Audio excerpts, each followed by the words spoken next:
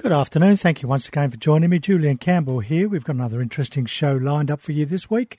A bit later in the program, we've got a few of our Harvard Business Review tips. One of them is head off your next angry outburst. Sounds interesting, doesn't it? We're also going to have a look at six tips for a startup business. But right now we're going to cross over to Tony Vidra at AV Chartered Accountants. Talk about be careful what you claim for on your tax. If there was ever anyone who had angry outbursts, that's why you're talking to me, is it? I was just turning the volume up then. Oh, very good. Oh, very good. Well, there was someone who would have had an angry outburst. That's the guy who went to court that we'll talk about today.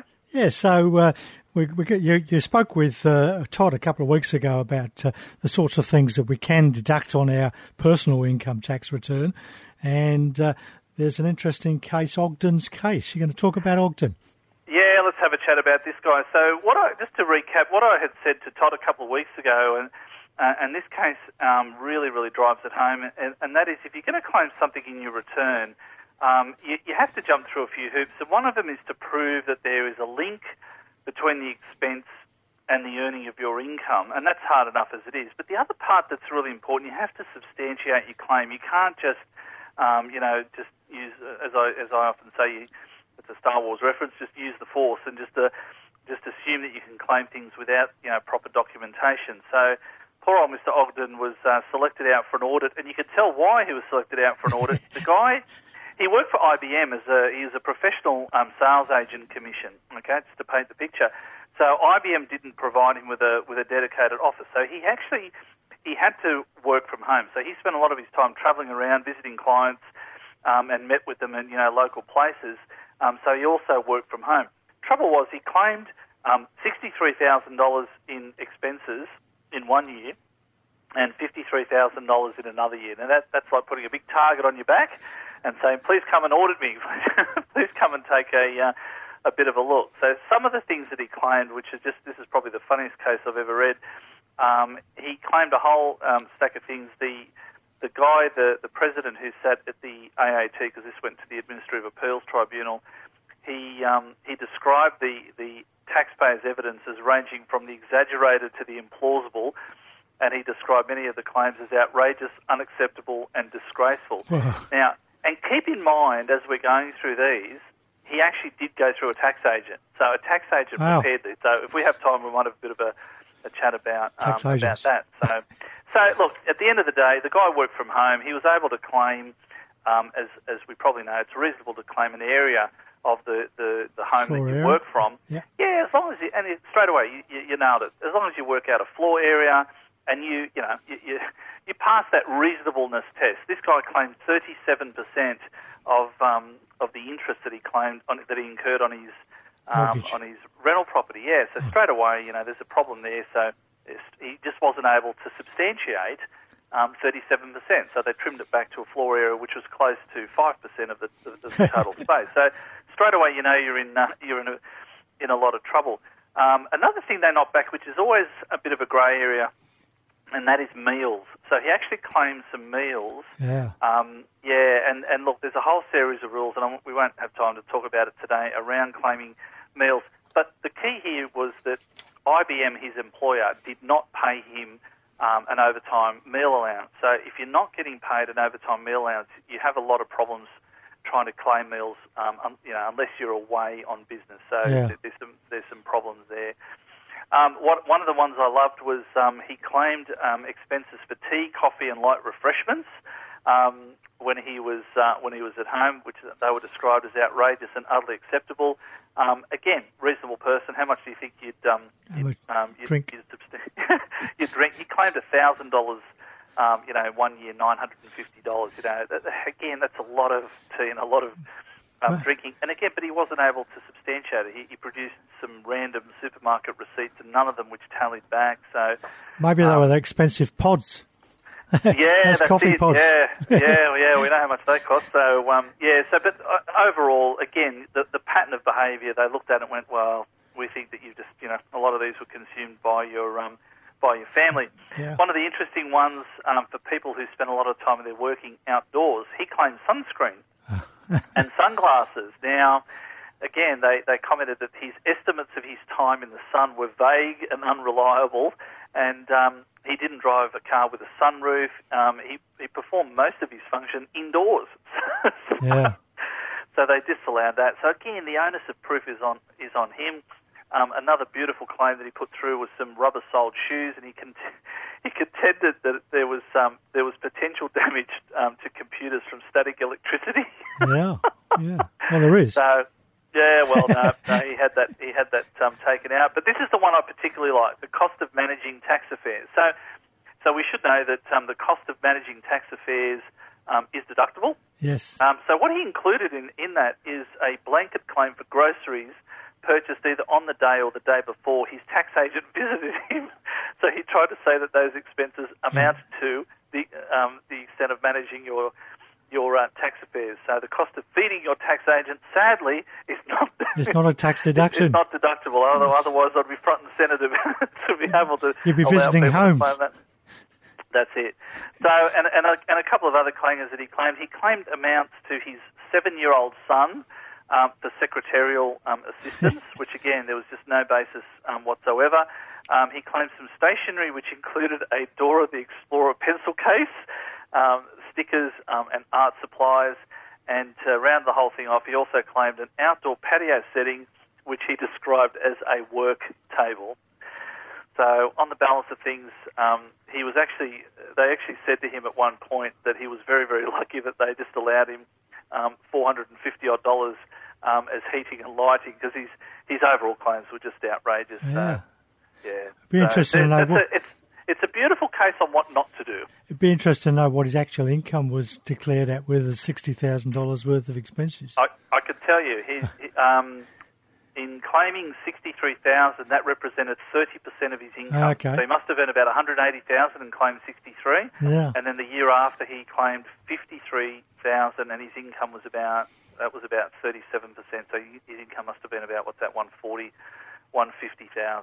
So we say this all the time, and this is, I'll get back to the tax agent. You know, like I just shake my head when I see things like this, because at the end of the day, we know the ATO have a very powerful computer system. They will pluck things out that where claims are above the norm. And if there's anything like this, you are going to get plucked out. The onus is on you to be able to prove your claim, to prove that there's a link, but also to have all the paperwork and receipts there. You can't do these arbitrary claims. Now, having said that, I had a thought for next month, if you want to have a chat about claims that we can make without documentation. And there are a few things that we can claim, so let's talk about that next month. But it's a very, very dangerous line to submit those returns. And as I said to you last month, for the very first time, if you're doing your own return on the MyGov, the MyTax website, it is actually checking your claims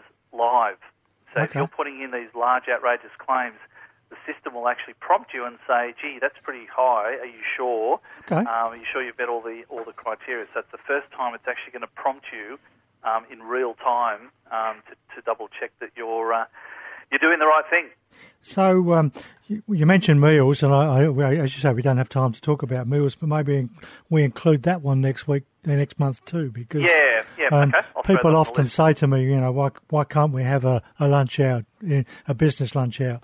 So I think it'll be worth mentioning the meals situation.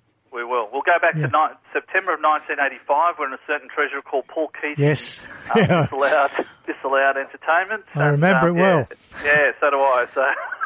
So we'll talk about that next month. That'd be good. Fantastic. Well, thanks, mate. Have a great month, and we'll talk to you next month. Great. Thanks, Julian. Thank you. Bye-bye. Tony Vidray there from AV Chartered Accountants. Yes.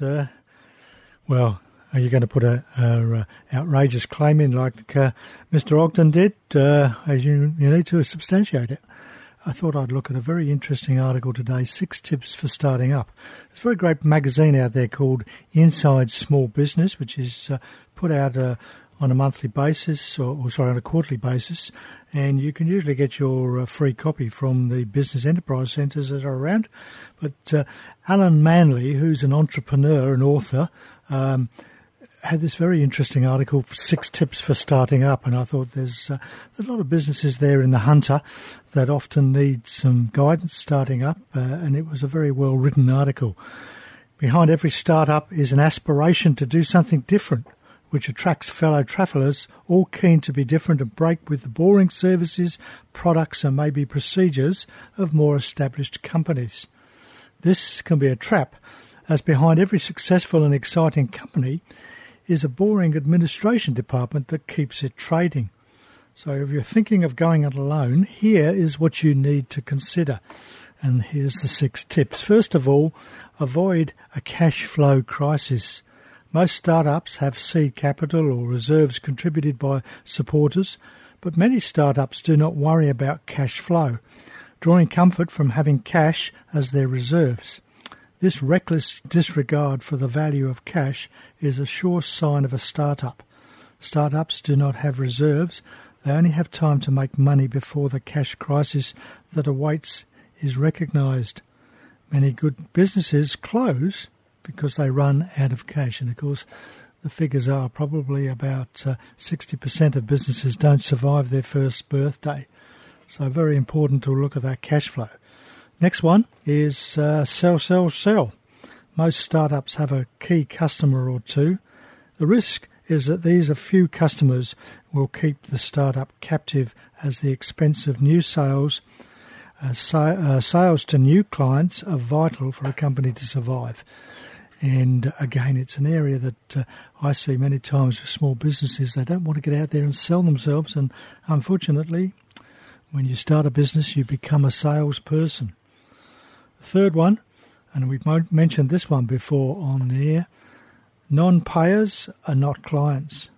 Debtors who do not pay on time are saying they don't mind if you go broke. If you have enough slow payers, you will run out of cash. Startups must not confuse non-payment as clients. Bad payers are worse than companies' competition. To manage slow-paying debtors, withdraw your services and suggest they try your competitor. Then send the debt to a debt collector. The fourth one is buy and pay wisely. While buying equipment and services for startups take time, it can be a vital part of the long-term survival plan. Remember that price is not everything. Look for suppliers who offer a monthly account. Any account is better than paying cash. Debtors are to be collected quickly and creditors to be managed slowly. And then here's another important one. Forget about work-life balance. Launching a startup is the exact opposite of balance. It's total commitment to the goal. Nothing replaces total commitment. The desire to give it all you have is a reason for setting up a startup. So when you meet the life balance advocate, remember they have lesser goals than you do.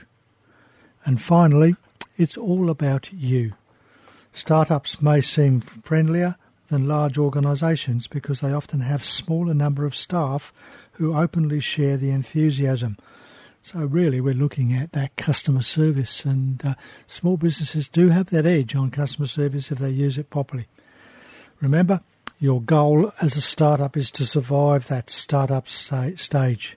We've got time for a couple of our Harvard Business Review tips. As we said earlier there, head off your next angry outburst. When you're angry or disappointed with a colleague, it can be very tempting to dash off a text or email to say so. But an angry message sent in haste can ruin a relationship. Before communicating, ask yourself, firstly, what outcome do I want? Think about your end goal and respond in a way that it will achieve. Secondly, what should I communicate? If, for example, you want to be in the loop on a project, saying, I'm concerned that you didn't include me in the meeting, is clearly a better choice than, I can't believe you didn't include me. Thirdly, how should I communicate? If you listen to other people, they'll most likely return the favour. Be curious and ask questions. Ask other people whether you've understood their perspective. And finally, when should I communicate? Wait until you can approach the conversation with curiosity, compassion and clarity, and until the other person is likely to be generous and calm. So we often send those emails in haste, don't we? Not necessarily within the company, but sometimes outside the company as well. What about identifying your ideal work rhythm? If you dislike having structured work schedule but find it difficult to maximise productivity without one, it may be time to change the way you think about time management. Consider your unique creative rhythm. How do you work best on a monthly, weekly and daily basis to help create order and flexibility? Most people have a natural rhythm in which they can accomplish about one major professional project per month. Projects, meetings and commitments can vary week to week, but it's helpful to have a general sense of the weekly that's right for you. For example, your daily, there's no single formula, but the trick is to be honest with yourself about when you do your best focused work, when you prefer to have meetings, and when you make space for processing and planning that keeps everything moving. Experiment with your monthly, weekly and daily rhythms to find what's right for you. We've probably got time for one more. Make sure that your next big meeting actually accomplishes something. How many times have you walked out of a theoretically important meeting and thought, what did we accomplish? Most often than not, the problem isn't what did or didn't happen at the meeting. Nothing got done because the meeting's goals were never firmly established.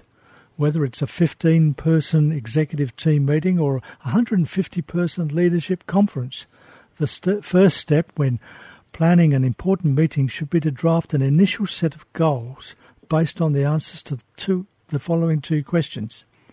What do you want to have debated, decided or discovered at the end of the session that you and the team haven't already debated, decided or discovered?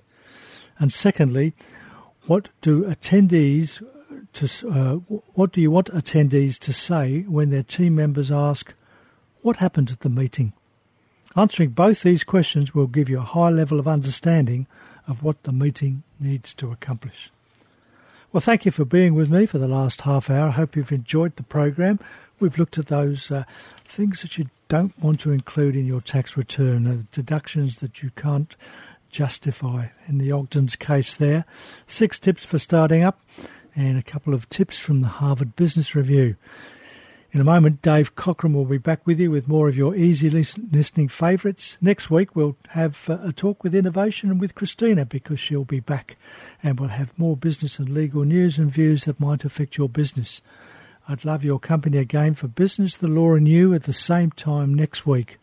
Until then, have an exciting and prosperous week. And as Dale Carnegie once said, when fate hands us a lemon, let's try to make lemonade. Thanks for listening to this podcast from 2NURFM at the University of Newcastle. Topics range from gardening to health, well-being, pet care, finance, business and travel. You'll find them all at 2NURFM.com.